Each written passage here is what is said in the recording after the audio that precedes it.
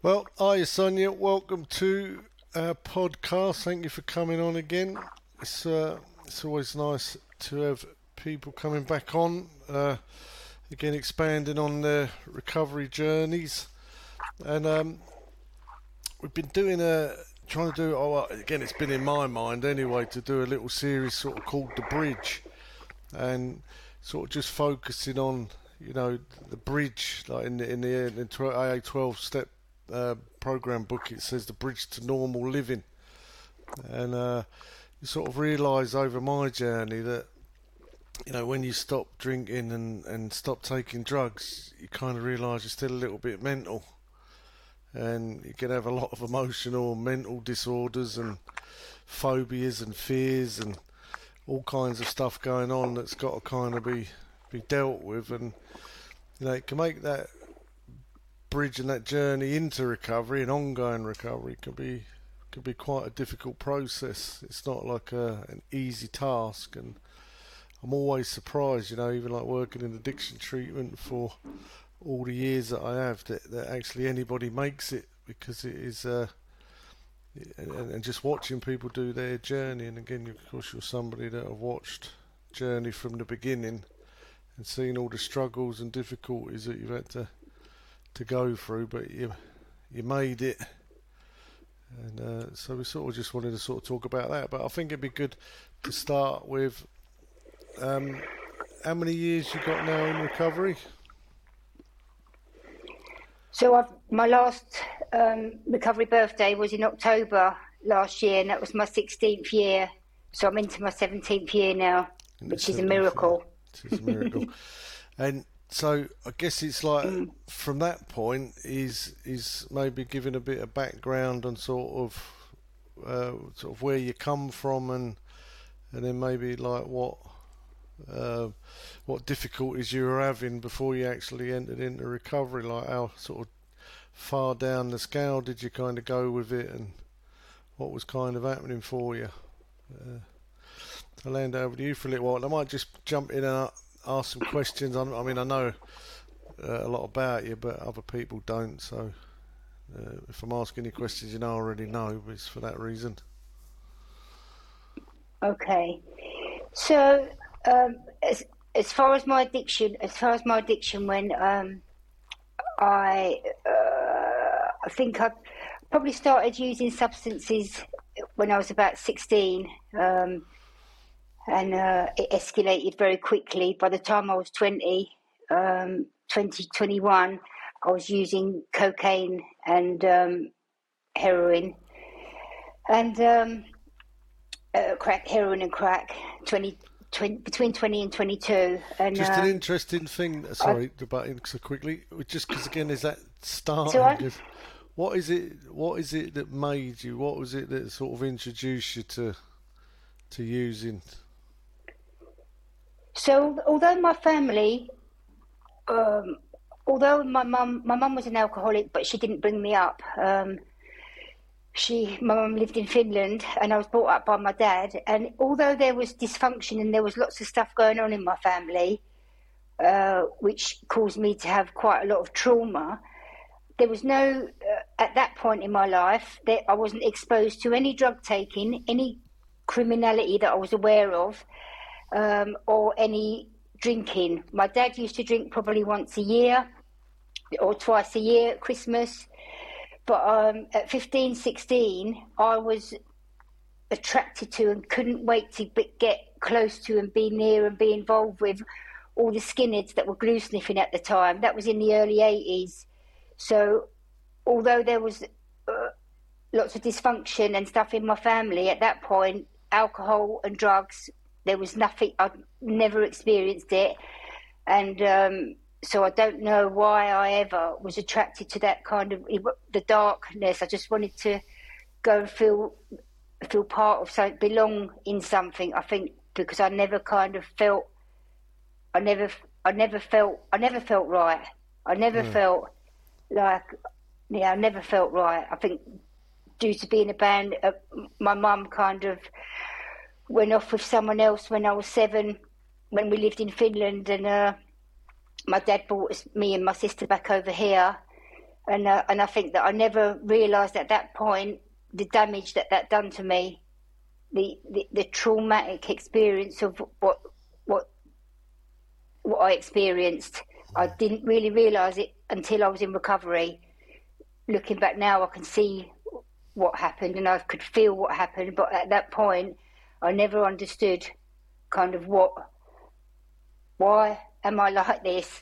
I mean, because there's two things going on. You know what I've learned in my recovery as I've when I first got clean in the first couple of years, I remember you saying to me, you've got two issues going on there. You've got all your childhood experiences, plus you've got the addiction, and I think that was a really, really helpful thing that I learned when I was first getting clean, is that addiction's one thing and the trauma's another thing.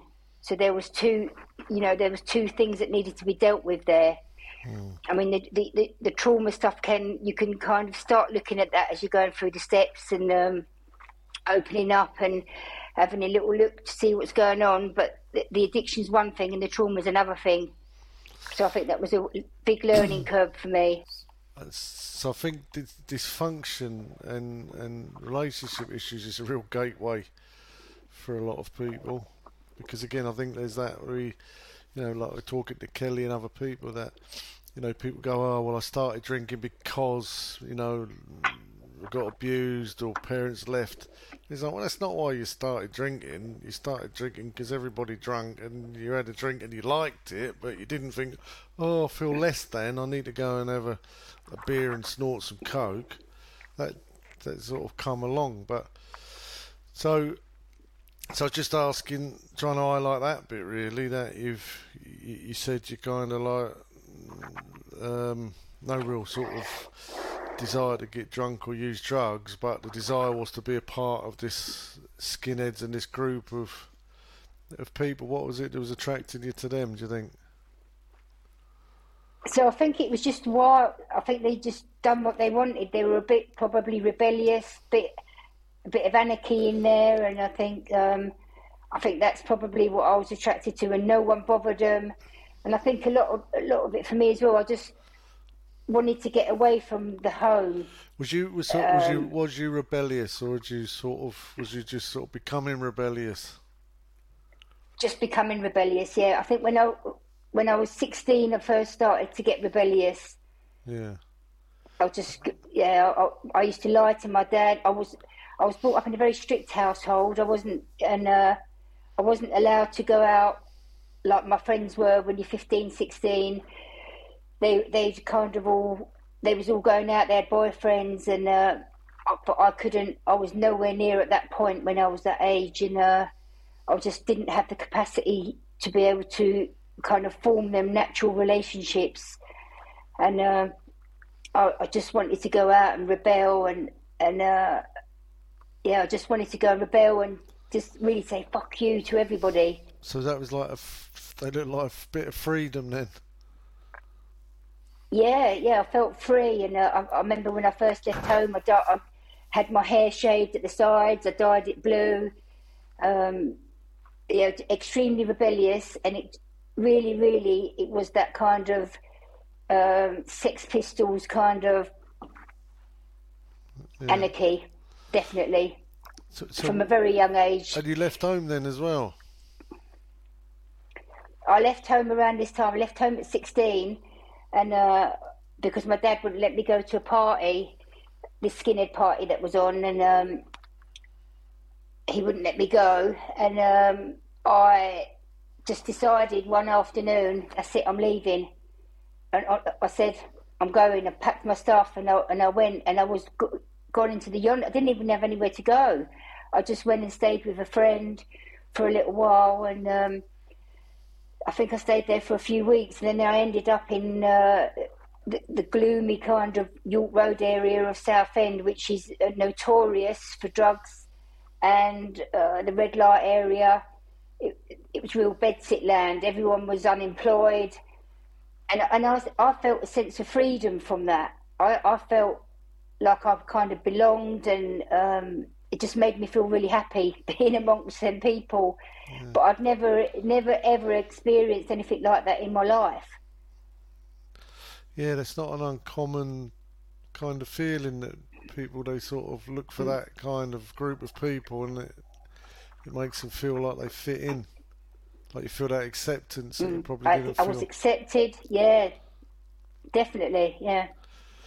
And so, sort of, how did that develop for you?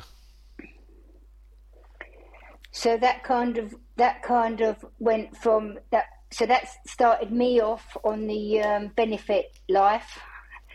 I think I might have been the only person in my family that had ever claimed benefits.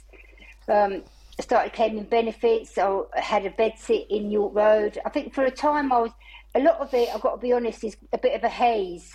I can't remember lots of it. I remember sleeping in my, I can't remember why and how, but I remember sleeping in my brother's mum's car for a period when I was in my teens.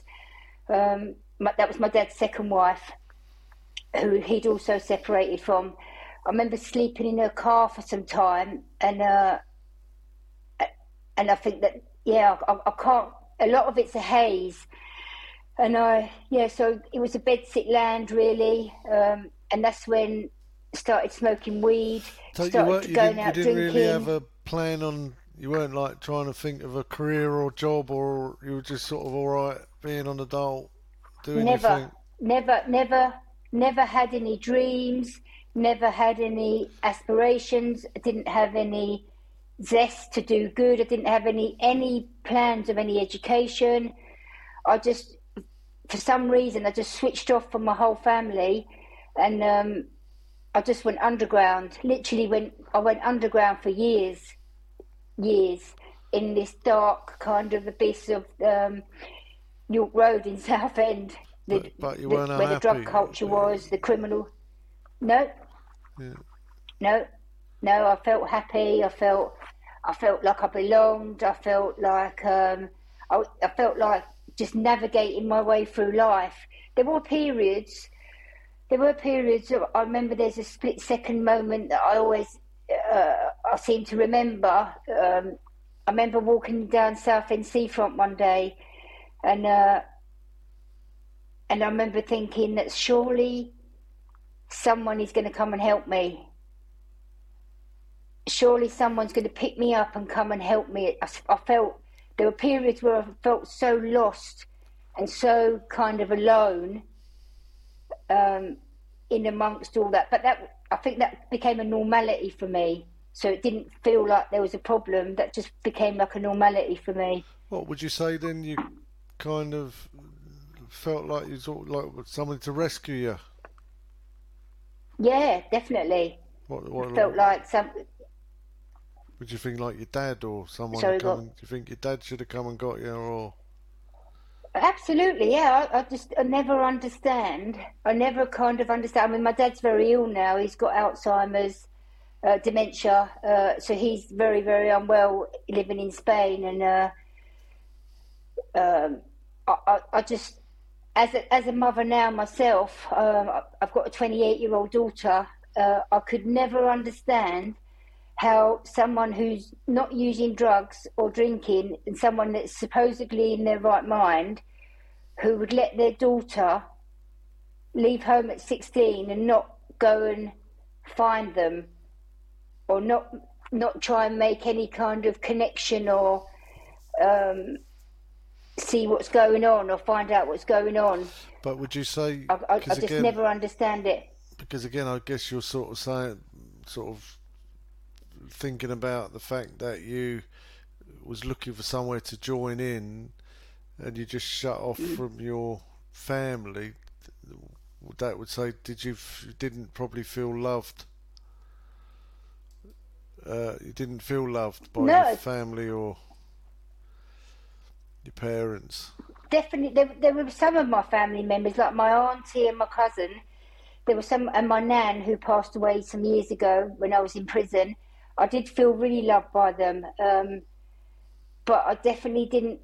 I think that my mum, when she left us in Finland, and my dad brought us over here, I think that had such a massive negative impact on the rest of my life, and I guess it's still having that impact today. Although I'm getting better from it, that had such a negative impact on me. Yeah, I think it just rocked my soul. So you It kind of broke me, I guess, a little kind of bit. recovered from that. No, and then for years, like because she left my dad, and my dad was heartbroken. I don't think my dad ever understood really what went on. My dad used to say things like this to me: "Your mum didn't love you anyway. Your mum never loved you." And when when I was younger, trying to make contact with her, so that kind of reinforced that, because how I perceive that is that I'm unlovable. I never perceived that to be like there's something wrong with her. It's her issue, and it wasn't a reflection on me. I just perceived that as, actually, Sonia, you're unlovable, and that's a catastrophic thing for a child to start experiencing when they're so young from their mum. Yeah. And I guess you went, that kind of played out, I guess, sort of being unlovable eventually. Then you started sort of playing that out and become a little bit more unlovable. Weren't really doing anything to be lovable. Well, the thing I've learned is, since being clean, is that when parents neglect or abuse you, and you're a child, the child doesn't start to neglect and abuse the parent. The child starts to neglect and abuse themselves. So that's definitely, when I heard that, when someone said that to me, I said, oh my God, I can totally relate to it. So rather than me thinking my mum's very selfish and she's kind of hasn't had a great upbringing herself, so what she's doing is a reflection on her, I took it as it was a reflection on me for all my life. But now I can kind of see, because I made the peace with my mum before she passed away in 2018, and I know that now, I know in my heart, which was very important to me, is that my mum loved me with all her heart. She just didn't have it to give me what I needed as a child. And also her relationship with my dad was very strained, and she couldn't bear to live with him anymore. Yeah. So now you're living sort of in pretty rough part of Southend, and I guess it's just getting a bit worse for you. Do you want to explain some of that? So in the I think it was mid 80s to the late 80s, I started, late 80s I'd say, I started getting into the criminal side. Obviously I'd started signing on, I never worked, started claiming benefits and living in the bedsit land, and all the criminal activities started. So although the heroin and crack didn't come along until a couple of years later, I was already going out, drinking every day, smoking weed, doing a bit of speed, doing a bit of cocaine if we had the money to do it. So we were going out shoplifting. I think one of my first arrests were in 1987. I got arrested for a bit of fraud. I think me and my friend were working some checkbooks, and my criminal life just kind of escalated from that point. Shoplifting and drug running, and I just didn't know anything else. It felt like everything I'd learned back at home, all that normality, all the normal became abnormal, and all the abnormal became normal for me very quickly. Yeah, and how old would you have been back then? Late teens, late 19, 20. So you'd sort of 19. got a few years. You're a few years got to know everybody. I guess was it in Southend, and was there like was there sort of a lot of people behaving that way, and there's a lot of gang or groups? It wasn't really a gang. I was just groups of people. I think there weren't such things as gangs really at that point. I think that the skinhead kind of era died down, and then I started hanging around down the seafront, which was quite close to York Road, and there was a few kind of people down there that really looked after me. The old seafront, well-known people down there. I think I worked in a little hot dog stall making burgers and hot dogs for a little while on the side of, as well as signing on. So we just lived to go out and drink and committing different sorts of crime. That was it. So That was all my life consisted of. so it's like a bit of a sort of a culture uh, down Yes, there. definitely. Yeah. Seafront culture, yeah. All right. In the late 80s, late 80s, yeah. And so you were sort of involved in crime for all them years as well. Yep, petty crime. Petty crime always kind of grows into not petty crime at some stage, Yeah. unless you learn your lesson. So where did that sort of escalate to? So, so from that times, then I kind of met a couple of people. We used to go drinking in a pub called the Dickens in Southend, and this would have been 88, 89, 90, and there was kind of the big faces that used to drink in there as well, and there was a couple of people that took heroin, and so I was knocking about with these people. We were just doing cocaine and going out drinking, and then the rave scene kind of come up in 1989, and I met some people who were taking heroin, but I never was interested in taking it. I never was interested. I used to hate the people that used to deal it. I used to know the people that used to come up and give my friend heroin, and I really, really, absolutely was dead against it. And then during the rave scene, when we was going out raving and taking ecstasy and doing a bit of cocaine, I remember one day sitting in the back of a car outside of a pub, and we was all eating. We'd been up all night, and my friend said, "I'll give us a bit of that. Let me have a couple of lines of heroin to come down on," and that was it. And in my mind,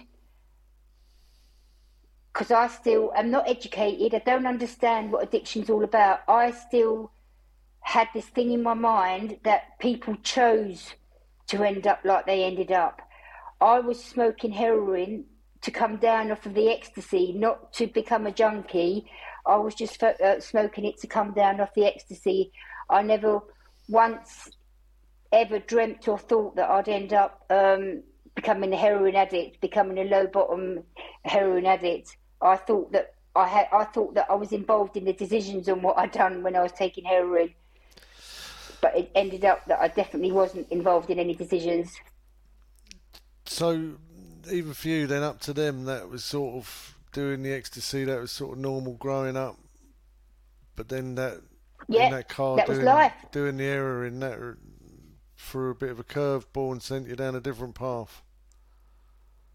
Yeah, definitely. And I think that everyone around me was doing it. Everyone was in a criminal lifestyle. Everyone was shoplifting their offences or drug dealing or by this time as well, I'd been out and done a couple of runs and bought some drugs over from Amsterdam and Ostend and earned a little bits of money doing that. And I think for me, it didn't just give me access to drugs, it also gave me an identity. I was so desperate to have an identity because I didn't feel like I had one. I felt important. I felt like I was something. Yeah, definitely done. It gave me a status, I think, and so yeah, smoking heroin for a little while, and then I met the father of my child. I met him in I think he just got out of prison for doing some sort of gun charge.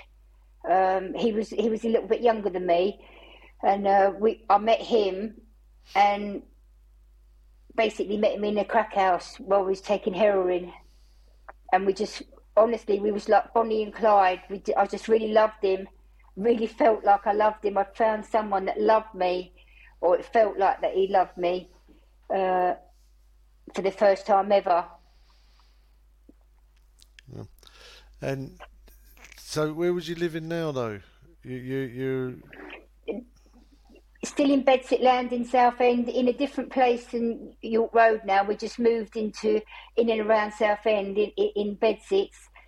We're just selling drugs in Bedsit Land, selling £10 bags of heroin,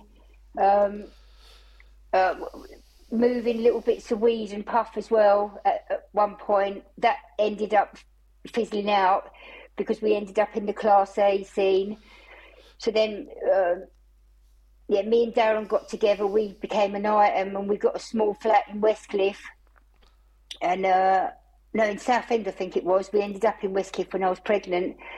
But, we ended up in a flat selling drugs, basically. So how different was that relationship then? Like sort of going on the idea that, you felt that something was missing in your life, and then you found someone that loved you for the first time. I mean, I guess that must have made a massive difference to you, the way that you felt about yourself. Massive and what was going difference on. to me. Massive difference to me. Go on. So you weren't unhappy at that point. I guess that gave your No. life a lift.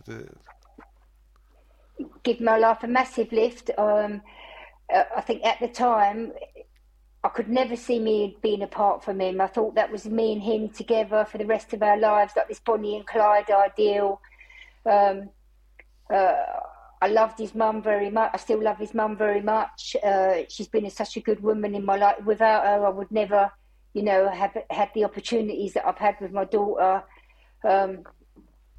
She's really helped us along the way, and Darren's family were a bit of stability to me. The first bit of stability that I'd experienced in a long time. And they all knew you were doing drugs and what you were doing? Well, I think she had an idea. I don't think she was clear from the day dot, but I think she might have. Eventually, she had an idea. I know that some of Darren's family was upset that I got with Darren because I think me and Darren met at the time we met. We was both from the same kind of exploring with Class A's, and we both met, and then it just went shoo. So it looked like you led him astray. We both escalated. Yeah, definitely. And I spoke to one of his family members not so long ago, and she said, I wish Darren had never met anyone that uses and so on and so on. And I felt like a little bit that she was having a little pop at me, and I just let her talk because I understand she's devastated. I get it because, he's not in a great way. And I guess when you meet what someone I did say to her was that when you meet someone in a crack house, it's not you led him there, was it? It was already happening, I guess.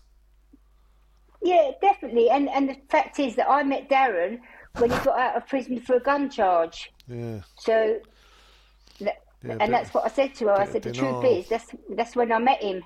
Yeah. That's all right as well. The whole family is absolutely devastated, I think, because of the current situation with him. Yeah.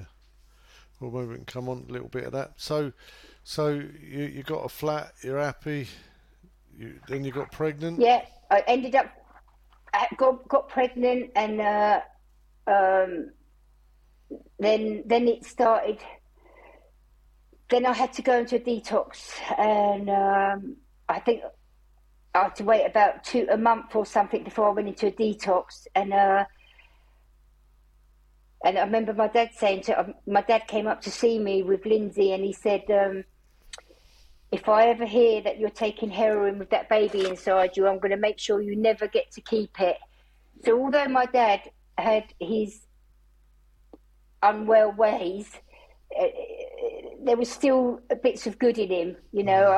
When I look at my dad, I don't see everything negative. There was lots of good, caring things about him. And so I went and had this. I was pregnant. We were living in South Church Road at the time, and we was getting up to criminal activities, shoplifting, selling drugs, and then I had to go and have a detox, obviously because I was pregnant, which was horrific. And I think that time that I was pregnant, because there was no recovery there, no one ever said to me, rehab, or go to a meeting, or you know, I never remember that being offered to me. And so that during that period of me being pregnant and not using, I think it would have been better personally if I'd have used through the pregnancy, because I was so distressed. I remember kicking doors down and people using in my flat. The situation was horrific. I was so distressed. All I wanted to do was you use. just got like you wasn't in a detox centre. You just got a couple of like detox in the local Rochford hospital. Just like a week or two. I think it's about 2-3 weeks or something. Oh, and then you're at home doing nothing. It was horrific. Yeah. Nothing. Just driving. Honestly, it drove me insane. I can honestly say that was one of the worst periods of my life, because I had no treatment. No. The drugs have been taken away. I'm left with myself, and all I want to do is use. And all the people around me were still using, and even that pregnancy is very hazy to me as well. I'm sure I would have got a little bit of a boot in a couple of times during that pregnancy, but I can't. To be honest, I can't remember it. Jodie was born without a habit, so that was good. But I can't say that the distress that I was experiencing would have been any good for her at all.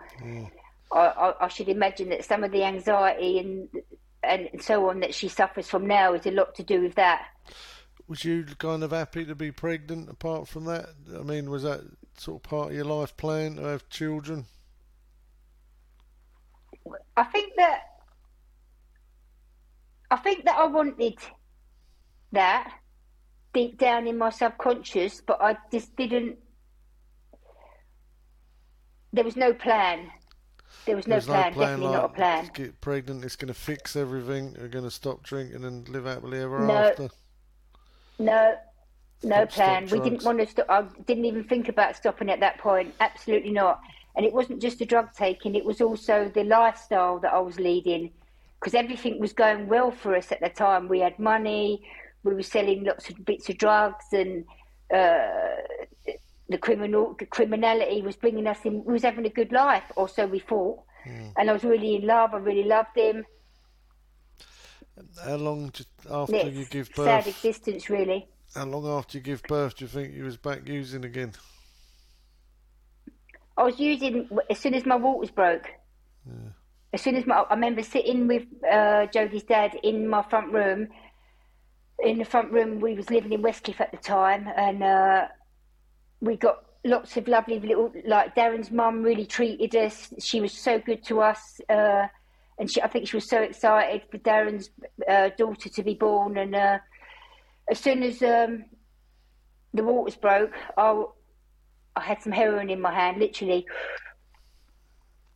Yeah. I couldn't wait to use. I couldn't wait yet. And when I went to give birth, when I was in the hospital, there was me, Darren, and his mum, and I just started really crying and saying, "Oh, I've just taken some heroin." I just started breaking down. Then the reality started I could feel some reality and some emotion, and I just really started crying because I'd used and I was trying to give birth. It was terrible. Yeah. It was horrific. So now you've got all that going on and a baby. All that going on and a baby, and I remember my dad coming up the hospital, and I was in the toilet smoking some gear, and I could hear him, Sonia, where? And I was in the toilet, and when I walked out of the toilet, he must have seen my eyes, and he must have just thought, he never said anything, but he must have been devastated. He must have been absolutely devastated. And but saying that about the drugs, and it's all I could think about, when Jodie was actually born, honestly, it was the most, I'll never forget it. It was the most precious time, and I felt my heart open up. I loved her so much, but I couldn't get clean for her. I loved her with all of my heart, every single fibre of her being. I absolutely adored her, but I just couldn't get clean for her. I didn't even know it was a choice. I didn't even think about it. I didn't. even when I started using when the waters broke, I'd never thought that there was a choice that I could stay clean, or there wasn't even any question. I just wanted to use. Obsession to use was so high. Yeah, it's difficult with these podcasts, I think, because you could go on so much about every little area, because there's so many relationships and things going on. But and again, I think people that have been there can understand the experience. I just don't think people that have been to that place have got a clue how much is actually going on in people's lives and how chaotic it is. And you know, because on the outside, everyone's desperately trying to look normal and everything's okay, trying to prop it all up. And so, what kind of happened with Jodie? As you maybe we focus on that for a little bit. What happened to Jodie growing up?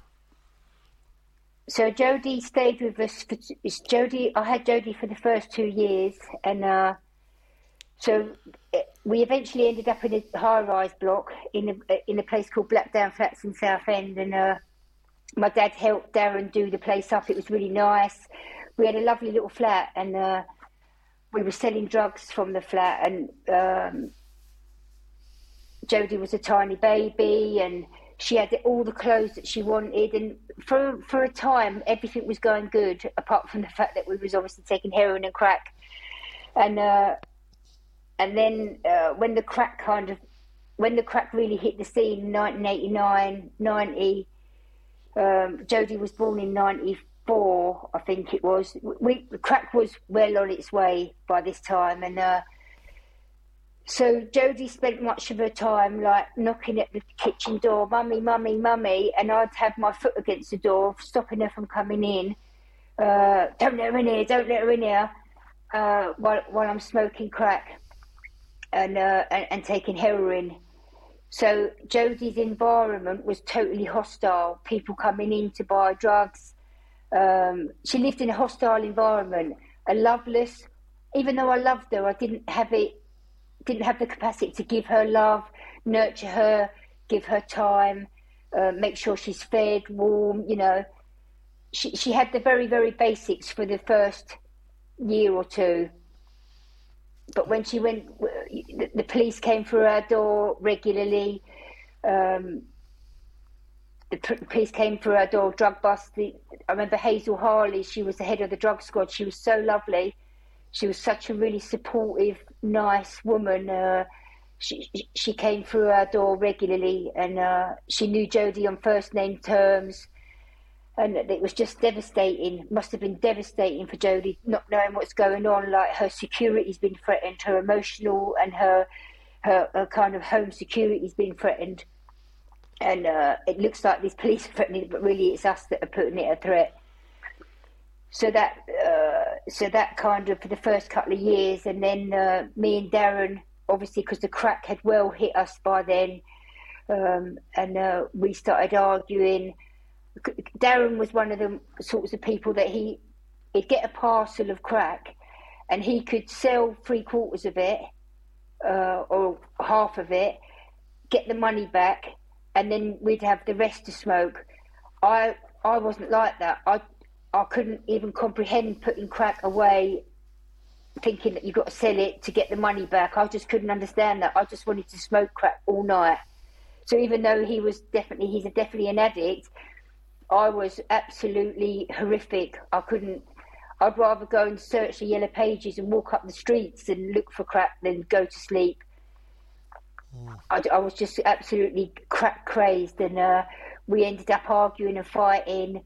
And I think that I just couldn't bear him near me, and it wasn't anything to do with him physically. It was just where the crack had got me at that point.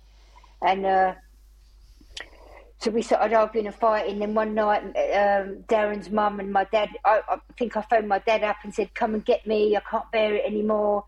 And Darren's mum and my dad came round, and they come and got me. I think Darren went to his mum's, and me and Jodie stayed there, and I was going to try and get clean. He was going to try and get clean. I don't know how we was going to do that because there was no help, no support. We didn't have anyone to help us, no kind of professionals or no meetings. I didn't know any of anything. And then I think Darren at that point, he went off with someone else. That might have been already brewing by one of the girls that was coming round to buy drugs from us, someone that I knew. That kind of relationship might have already been brewing from her coming round. Who knows? That's not really important for me. But Darren at this point had gone. I stayed at home trying to get clean, didn't have an idea of what getting clean meant. I didn't have an idea of recovery, didn't know anything about rehab, didn't know anything about getting support, didn't have a clue about anything. Hence, needless to say, that I ended up using still, and so did Darren. And then the journey, my life, totally, from that moment, for the next few years, my life went downhill. So that must have been 94, 96. So I carried on using for another 8 years, and it went from pitiful demoralisation. It went from bad to worse very, very quickly. I lost my flat. I went to prison at one point. Jodie was gone by then. Jodie was at an end by then. Yeah, social services said that thankfully Lindsay stood up and went to see my probation officer one day when she see a 1 mil needle in my place when she come to get her. She obviously then could see that I'd started injecting. And Lindsay thankfully went to speak to my probation officer. My probation officer obviously made the safeguarding referral, and thankfully, and so Jodie had to go with Lindsay when she was 2 years old. We had all the social services meetings, and then the agreement took place that she was going to go to Lindsay's on this certain day. And this is horrific for me. So I came out of this meeting. It's been agreed the date that Jodie's going to Lindsay's.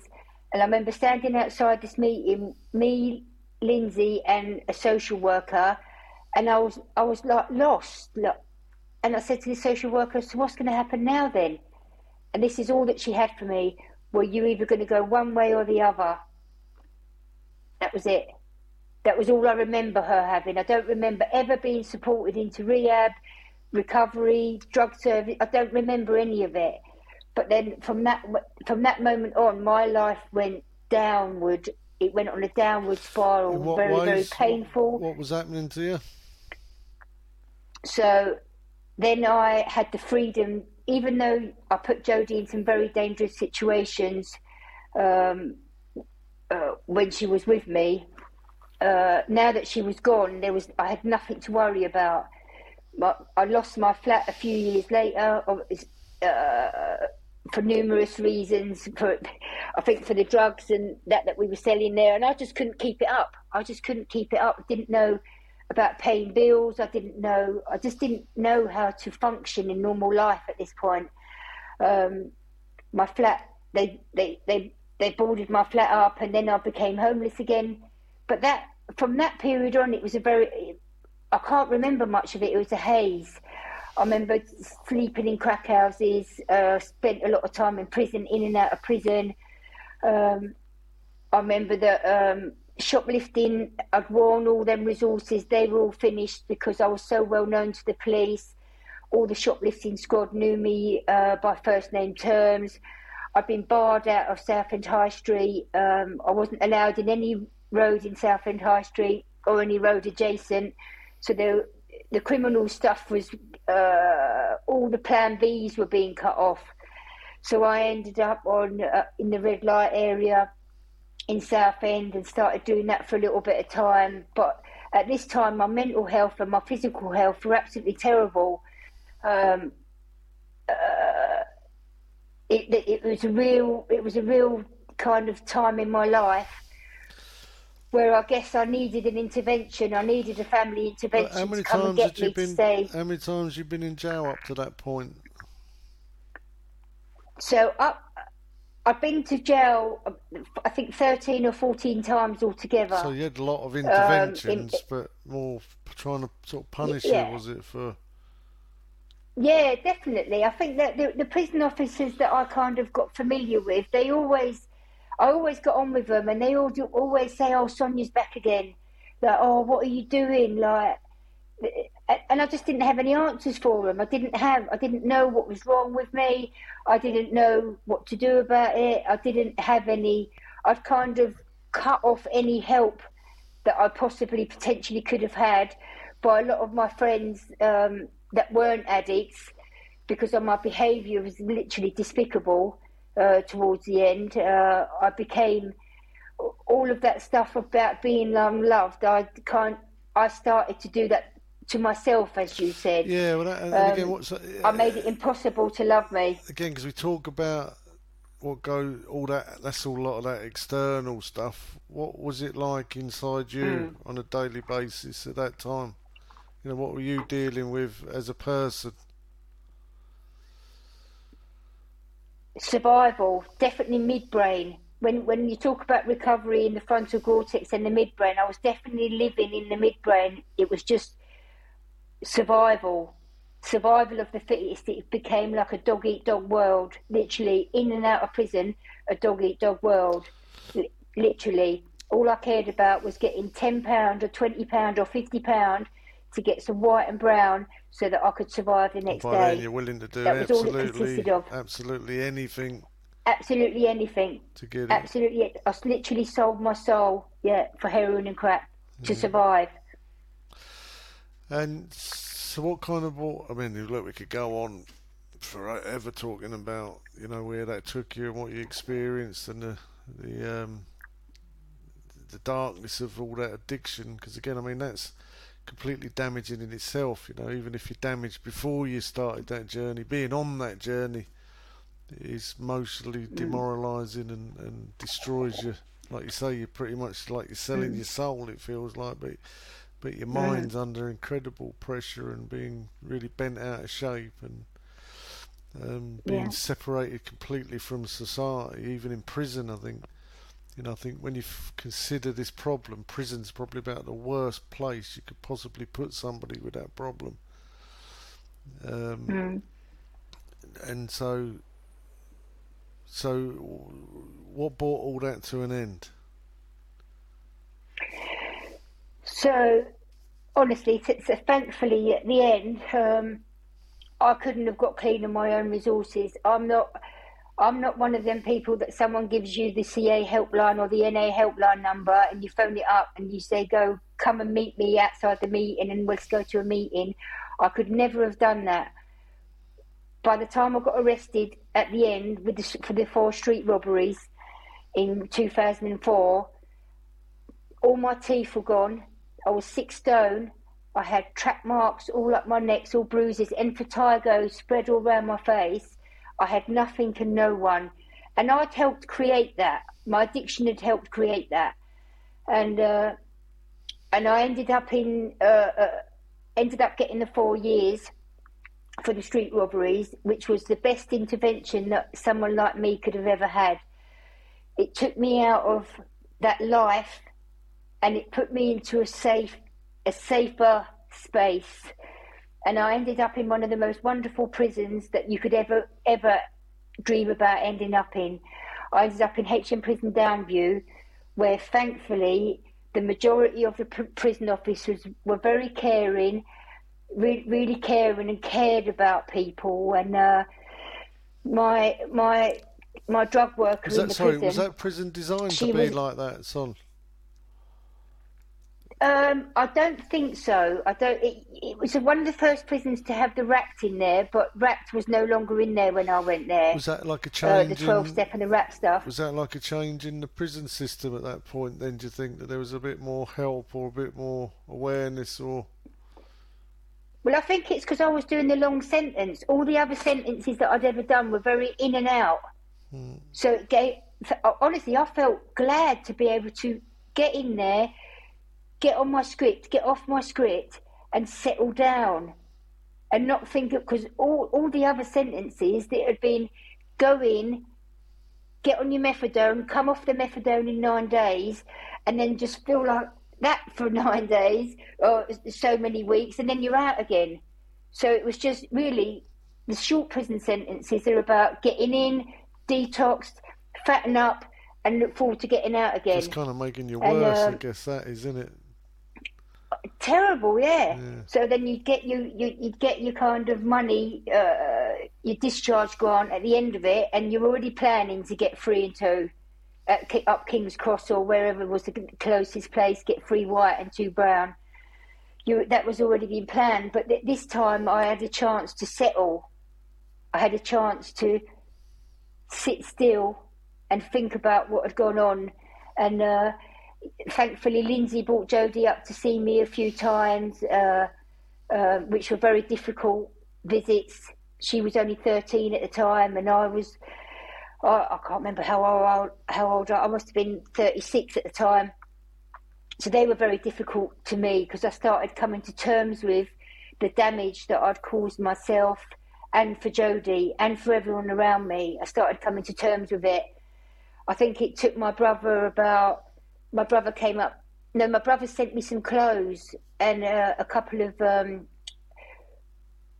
bits of money while I was in there, and it took him time to kind of come round and defrost from the poison that I'd kind of spread along to everyone. But I think that the prison sentence gave me time to sit and reflect. My key worker, my drug worker in the prison, she was an Al-Anon member. Her 2 sons were drug addicts, and she could see something in me which I couldn't see in myself. And what she could see, I think, that there was room to move because I was kind of hit my bottom, and I was in there was nowhere else for me to go. I'd come to the end of myself. And you wanted to change then, I think as well, she could see. Yeah, I didn't know what it meant. Didn't know what change meant. I didn't know what recovery even consisted of, but I was willing to go and do it. So she was the one that put me forward to go into rehab. And the funny thing was I'd never had any experience with 12-step before. I didn't know anyone that had got clean through 12-step. But when we were going through the books, looking at all the different rehabs, honestly, this has come from nowhere, literally. I was looking at all the different rehabs in the book, and I said, I'll go anywhere apart from 12-step. I ain't doing that. And then I ended up going to this therapeutic environment rehab. I think it was just outside Watford. And I went there and had an assessment, and I got accepted into this rehab. And it ended up when Southend Borough Council got in contact with them, and they found out the prices for this rehab, Southend Borough Council rejected it. They said, we can't pay that. We've got another rehab for you. And it ended up being a 12-step one. The only one that they could afford was this 12-step one. So I ended up there anyway. And that's where I first started getting an idea of what 12 steps was, what it meant. And when I first walked in there, everyone said, yeah, we're sick people. We're just here getting better. And I honestly thought in my head, is like, not me. There's nothing wrong with me. I just need to stop taking heroin. I thought that someone was going to literally switch a switch or give me this one-liner that's going to help me stop taking heroin. I never had any clue of what was wrong with me. I didn't understand about the obsessive nature of our minds. I didn't understand anything about the allergic reaction that we have to alcohol You're just and drugs. kind of getting on the bridge now, and I mean, and it is amazing, isn't it, how little we know about that, but how powerful them judgments are. I don't want it. I ain't doing it. Yeah. But really know nothing about it. But then you start learning. I mean, what did it feel like for you learning that stuff? Because I guess must be, if you've not really sort of come across it, what was it like being in group therapy and that kind of thing? So again, definitely midbrain. My brain is underdeveloped. Not only didn't it develop over the years of me growing up through my teens and then my early 20s, not only didn't it develop, I'd gone backwards. I'd abused myself so much with alcohol, drugs and the lifestyle and the lack of love, healthy love. I think my brain had definitely, it was definitely underdeveloped. So being in the environment of people that are trying to care for me, and in the group therapy, was horrific. I can honestly say it felt horrific in the group therapy, trying to identify how I felt. I was so void of anything I felt. I didn't even know. All I thought about really was drugs and boys. That was all I had to think about Which is kind when of I was like first getting clean. both of your addictions, really, weren't it? Yeah, definitely. I think I just didn't have a midbrain. When I think about my state at that point, definitely midbrain. There was no healthy thought processes. There was no ability to kind of risk assess, look to the future, risk assess. No ability to take care of myself. No ability to do anything healthy. Didn't have the brain capacity to do anything healthy or functioning. Everything was just real midbrain stuff to feel good for the next 30 seconds, feel good for the next 30 seconds in whatever form that was. It was a painful place, and I never want to be a newcomer again. Ever want to be a newcomer again. And so what happened there then? So I think that I did, after I came out, went to the rehab. I didn't last in the rehab very long, as you can imagine, with the midbrain behaviour. I couldn't behave myself. I just couldn't settle. My brain just couldn't take it. It was shocking for me. And I did, after I left the prison, was in that rehab, I did use a couple of times. I did use a couple of times after coming out the at prison. I come out in the February, and February 2006, and I got 3 months clean. I ended up in Watford in the sober living houses with you and the crew there in Watford, and I used 2 or 3 times. I got 3 months clean, then I'd explode, then I'd get 3 months clean again. And then I'd explode again. But my process is that I never stopped going to meetings. I never stopped trying. I knew that this was the last house on the block for me.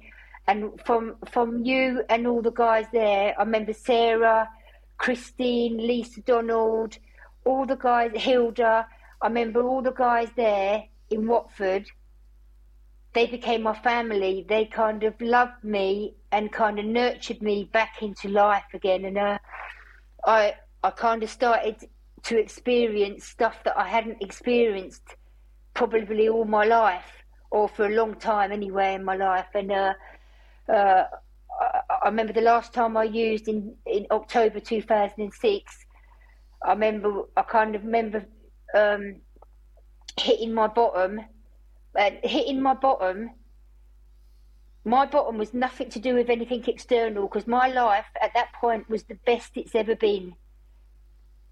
Physically, externally, my life was the best it's ever been, but it became so painful how I felt inside that, I know it's corny, but a lot of people say that something snapped inside of me, and I haven't thought about using and drinking since then.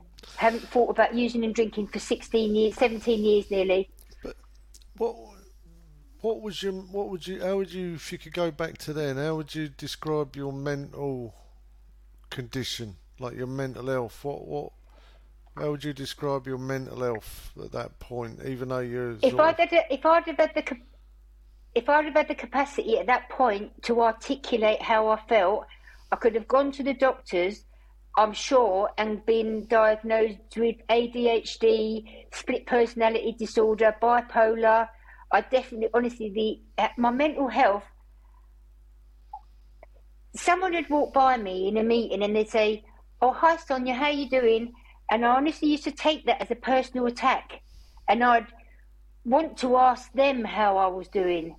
I didn't have any idea how I felt. I felt so void of myself. And I was so self-conscious and so raw. Everything was so raw. I literally felt schizophrenic. The anxiety, the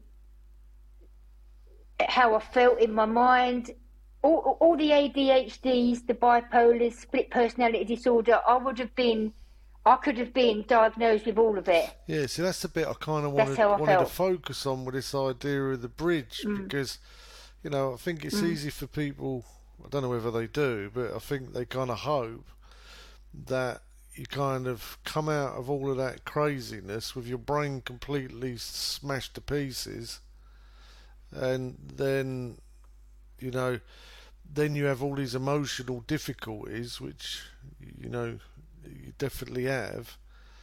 But then you need kind of remedicating to deal with all of them emotional issues that, you know, that even though it was quite difficult, it's still doable, that you still made it through, using all of the tools and the support and the people around you. And again, you know, thinking of how damaged that your brain was, and how, you know, even like saying that, how capable were you of having relationships then? How capable of you were going and That's getting a all I job? wanted. Absolutely. I remember saying to you once, I remember saying, I don't want to work in Asda's. No, I you ain't ain't going to getting, work in not for Asda's. less than a tenner an hour, I ain't getting up. And then I remember you saying to me, they wouldn't have you. They wouldn't have you. But that was really a lesson for me. When some little things that you've said along the years, it's really kind of pierced into my heart, and I thought, oh my God, he's right. Like I'm unemployable. I was unemployable, you know, for the first couple of years of my recovery. I definitely, I didn't, although I wanted to work, I was rebellious. I didn't like being told what to do. I couldn't hear. I couldn't listen. I couldn't take direction. So it would have been very difficult to employ me. But thankfully, I went down there. I'd done quite a lot of voluntary work in my early years, and I learned a lot kind of through that process. Thanks, I think Heroin House. There was another rehab that you put me in touch with. I went and done some I think it was. I went and done some stuff there. I volunteered for the sober living houses at first. So, yeah, I think that all that stuff I'd done in very early recovery. I remember doing some college courses. That all that kind of in the first couple of years that put me in good stead to understanding about employment, what it means to be able to work, to be able to listen to people, to be able to take direction. If someone was telling me what to do, honestly, I just want to rebel against it, or I don't like being told what to do. I just want to do it why are you telling me what to do? That's what I always used to say. Again, it felt like a personal attack.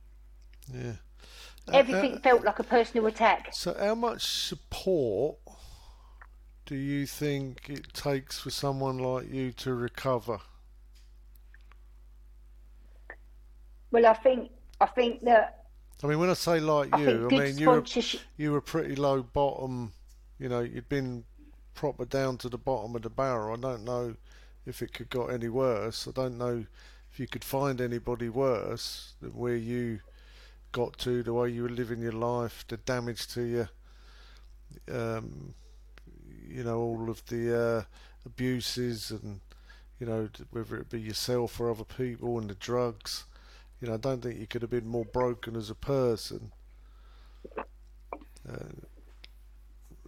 Just trying to, you know, but again, just that idea of the bridge. It's like, you know, what you find on there, and you know, what do you think? If you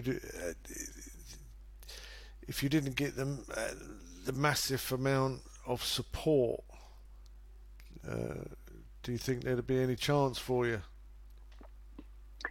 Absolutely no chance whatsoever. I think that, you know, whenever I talk to people about my journey, I think that the most important thing for me was having some mature 12-steppers, mature God-centered 12-steppers around me,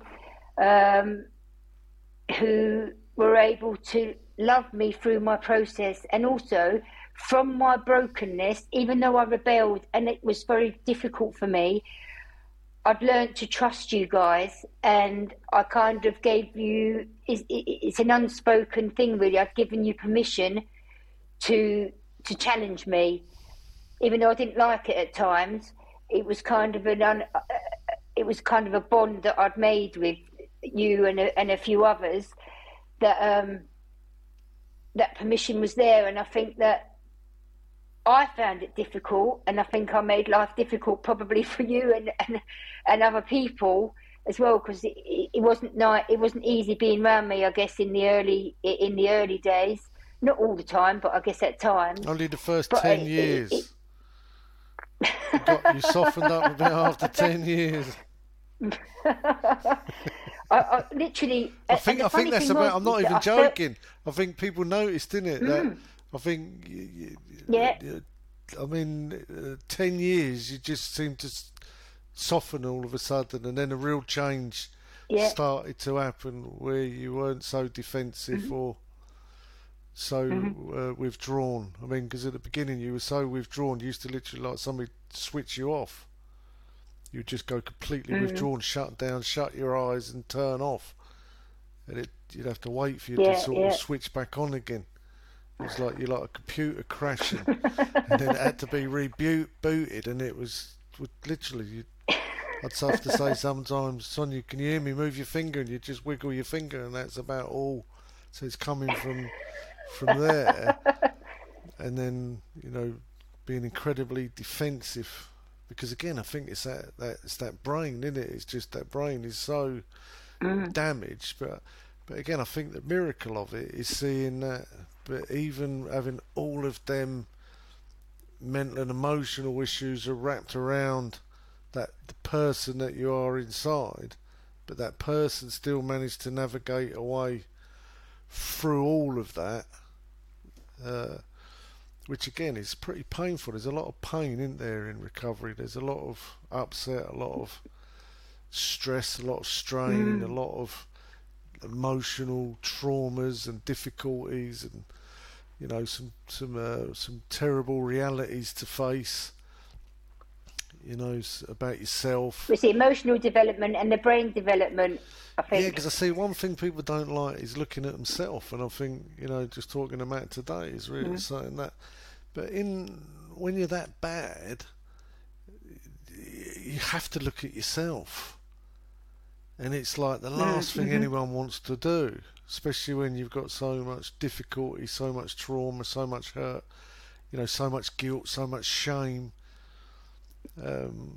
That it seems it takes that level of brokenness to be, we call it the gift of desperation in recovery, that we become so desperate that we're willing to look at ourselves and walk with that person, which is us, through all of the pain, through all of the difficulty, through all of the fears, all of the anxieties.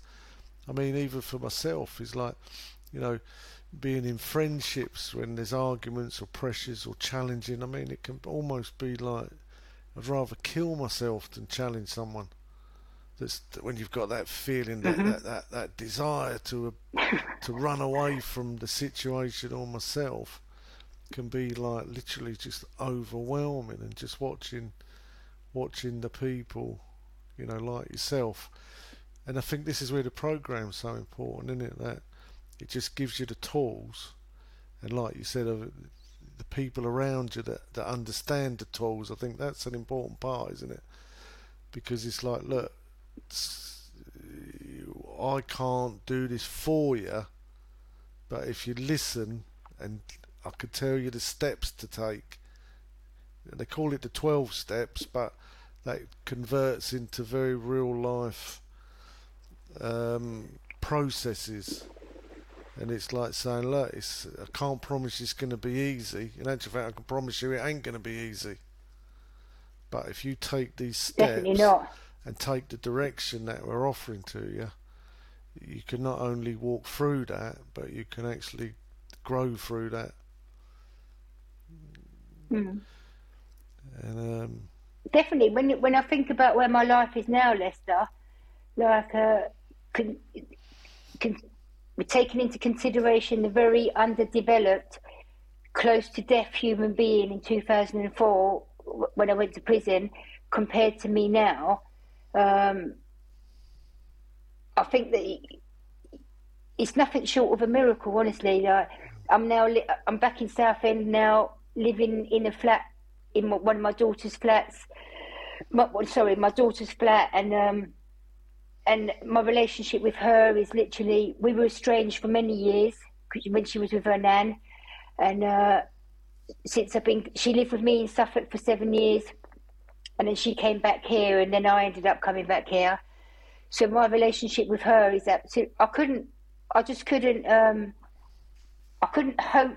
It's a life beyond my wildest dreams. So my relationship with her now is beyond what I'd ever dreamt.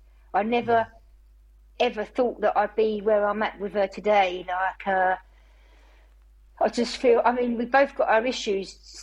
I think we're a lot better than what we were, and we've definitely got our issues. I mean, she's got 2 addict parents. One's in recovery, one's not. I've got an absent mother. My mum's passed away. I've got a dad that's not very well. So we've definitely both got our issues, but we make the best of it, with what we've got. And I'm so proud of her, so proud of her for how far she's come and how graciously she forgave me and let me back into her life again. She did punish you for a while. Where really she had the right to never let me back. She punished you for a bit. But you let her, didn't you? That was part of it, wasn't it? I think so. I think that when you kind of think about the years that I was absent in her life. Yeah, definitely. But I think that's a good thing about the program as well, honestly, isn't it? An amazing kid. That she went through a relationship with you, and you stuck in there with her as well and worked through it. But that's not an overnight matter either, is it? That's an ongoing. No, definitely. I remember making my first amends to her, and when you go through your first kind of amends, and I remember it took her 12 years of me being clean for her to tell me about myself, and it was nothing about me in active addiction. It was about me in recovery. I guess the hurt would have been springboarded from the neglect, but it was everything to do with me in recovery. And because most of it was true, if you ever want your inventory taken, get one of your family members to do it. So most of it was true, and I just honoured her. Yeah, you're right. I think children that have been abandoned need to be listened to, need to be heard, and their feelings need to be acknowledged. Don't tell them that they're feeling it wrong, because that was my first initial response. I just wanted to say, no, it's not. But I learned to respond rather than to react, and just let her express how she felt and honour it. And that was very important for her. But also that took me 12 years to be able to do that. That took her 12 years to be able to have the courage to say it, and for me to be able to respond like that. Yeah. Because I'm so sensitive and such a fragile human being. Yeah, well, I guess there's a lot of guilt as well, isn't there?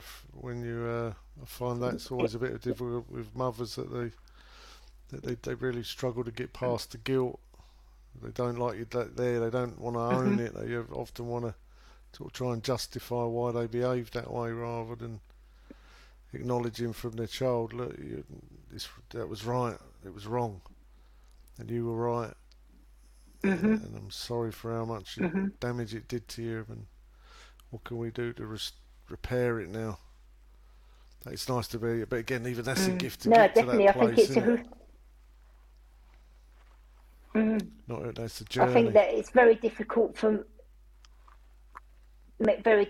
mothers to be able to face what they've done to their children, the neglect and the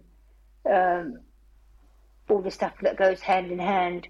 You can't be a crack and heroin lover and have the capacity to bring up your children in a healthy manner, I don't believe. No, and you can't get rid of guilt unless you're willing to own it, accept that you've done wrong, and ask for forgiveness, and make the amends. Is what we learn, isn't it? If you're not, people not willing to do that, they get trapped with the guilt. Mm. I think Yeah, definitely. it's just an important thing, I think, for If I people could to go know back and that. change it, it'd be lovely. But it's just not something that can be changed. The past is the past, and now the present is the present, and the future hopefully is going to bring lovely, wonderful things for us, which it already has been. Yeah, because again, just even sort of Jodie coming back in your life to that degree, again, like you say, that's kind of a 12-year journey just there, isn't it? Just getting to that point Yeah, yeah, of, yeah, yeah. but Mm. it couldn't have happened any quicker than that because probably neither of you No, are definitely able. not. So I always find this about. I want to do a podcast on forgiveness because the more I learn about forgiveness, it's not just something you just say and then all of a sudden everything's great. It's like we did that podcast about the one shoe that you can forgive Mm. people, but it's still being forgiving someone doesn't stop them being dysfunctional. Forgiving them doesn't Yeah, stop yeah, you being dysfunctional, but it is kind of like the doorway yeah. that you can walk through to start working on developing, and that can take time. I often Mm. think of like, look, it's all right if if someone stabs you with a knife and then pulls the knife out, I can go, oh, I forgive you, but excuse me for being a little bit sensitive towards you for a while. Apart from the fact I've got a gaping wound that needs healing, um, so I think forgiveness is something that really needs a lot more conversation. Again, I realise that I've had to learn. Some people in my life, it's just not been a one-time deal. It's bit of an ongoing Mm. process that I've had to work at, uh, especially Mm. with them childhood stuff, because that seems, it seems very hard to heal from childhood wounds, Yeah. even as an adult. Can you imagine? Can you imagine as a child, or when you're growing up, and thinking, right, I'm going to start. It just wouldn't happen, when you think about the catastrophic damage that you cause through addiction with having children. Like no one in their right minds would think about. No one in their right minds would think about um, start taking drugs, can't stop taking drugs, have children, damage their lives, they go into care or to the care of the parents or social services care. No one ever makes a plan to do that. No, it's kind of It's like the it's opposite. It's like the opposite yeah, plan that anyone would make. yeah, yeah, yeah. Yeah, But it has such catastrophic lifelong effects on us. yeah. Well, I think we're coming to the end of this podcast, but I think it would be nice at some point to just talk about that relationship and all that you kind of went through and how it sort of played out, because I think you've got a lot of great insight. Well, you've kind of been successful in that journey. And again, it wasn't a quick journey. So, like being on that bridge, which you still are, I guess you're closer to what would be considered normal living, but it's an ongoing journey. But all of them different relationships, I think they're important for people to talk about and to Mm. realise that look, you can still make it even if it's difficult. You can still make it if you fall off the bridge, you can get back on it at any time. But you are going to need a lot of support, and I think that's one of the things I kind of try and be an advocate. Is that the Yeah, word? In recovery, yeah, is that some people just need a hell of a lot of treatment and they need a hell of a lot of support. And if they're not getting it, they're just not going to recover. And you can't be angry at them because mm. if you don't give them all the help they need, they can't do it for themselves. And again, like Mm. addiction, they don't. If you need X amount of insulin, if you're a diabetic, but you only get given a quarter of what you need, you're going to stay sick. And I think that's what needs to be understood about addiction is that, look, if you don't understand this problem, you're not going to understand how much treatment and support some people need. And it doesn't have to be overly expensive, but it does need to be understood. And I think the more it gets understood, because it is better in the community, because again, but people need them very strong relationships, and people need to understand, look, you have to stay in these difficult relationships with these difficult people if they're going to change. Because I think all of us, if it wasn't for the people that were there to help us, I don't think any of us would make it.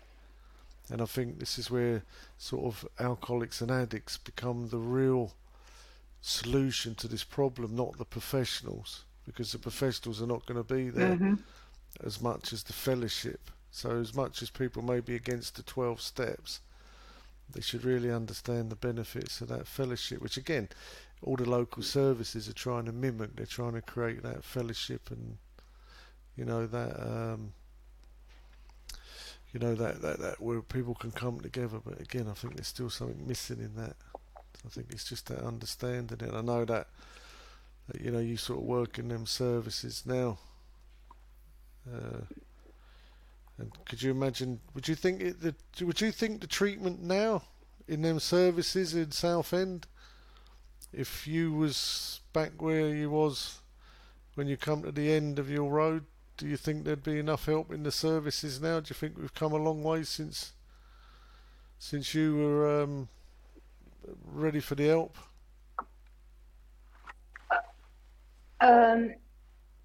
I think that probably not. I think that because there's 5 of us that work in where I'm working at the moment, and it's looking after over 40 people. So I think I need, personally, I couldn't have done it. No, I needed more one-on-one, probably connection rather than. But I think the model is really similar to kind of the sober living houses in Watford, and I think it's a good thing from the majority of people that are going to be able to find help from engaging with them. But I think that I would have probably got lost because there's probably too many clients, and the staff ratio of clients to staff is too out of balance, so I would have got lost definitely. And in the other service you worked in before that, I think that was even more massive for clients to staff, wasn't it? That was the local drug and alcohol services, which they got the most loveliest people that work there. They're really, really caring. And they're the nicest bunch of people that you could work with. I couldn't fault them in any way. But I think across the board, there's a lack of understanding of addiction. So there's a lack of understanding of what to do about the problem. But I think that their hands are pretty tied up as well, because if someone's saying that they don't want to get clean and they want to carry on taking methadone, they're stuck really, and then they just have to start risk managing rather than helping them get better. Then they have to start risk managing, that's where the naloxone comes in, that's where the needle exchange comes in. So yeah, it's just a very different approach. If someone's not wanting to get clean, it's about the risk management. And if they do want to get clean, is it possible? Yes, if they want to get clean, they would, I guess, if they wanted to get clean, because they speak a lot about the 12-step fellowships as well in there, which is a wonderful thing. They really encourage everyone to go to 12-step fellowships, either AACA or NA. So I think that if someone wanted to get clean, I know that there's 2 people at the moment in the new place I'm working at. There's 2 clients who have been on a script that have come down and now totally off scripts, and in the 12-step fellowships, and being supported by these lovely people that I work with. So I think if you want it above all else, and you're going to accept the help, I think you can do it. Yeah, yeah. I mean, when I compare myself, if I compare myself to a lot of the people that are in there now, you, you can't. I, I would have needed to have gone to rehab for a few months before went to this place. This place would have been good if I'd have been to rehab for a few months first. Well, But in I was Southend just now, I guess you can so go to unwell. their groups every day, and you can go to a meeting every night, and probably some days as Yeah, well. yeah, So, and there'll be plenty of yeah. people. There's me. There's plenty of people there that'll be more than happy to give you guidance and support and Yeah. direction and NA fellowship's friendship, massive and in Southend. AA's massive. CA's growing. so recovery's So growing, isn't there's a it? huge fellowship. Yeah, Yeah, there's a huge fellowship here, and they do a lot as well. They do a lot of activities and stuff as well. yeah. No, that's good news, isn't it? Yeah, no, really good news. Yeah. Right, well, I'll bring that to an end then. And thank you very much for coming on again. I think we will have you back on again in the not too distant future to drill down on some of them areas. But thanks for sharing, Sonia. Thanks for being open and honest. And thank you very much.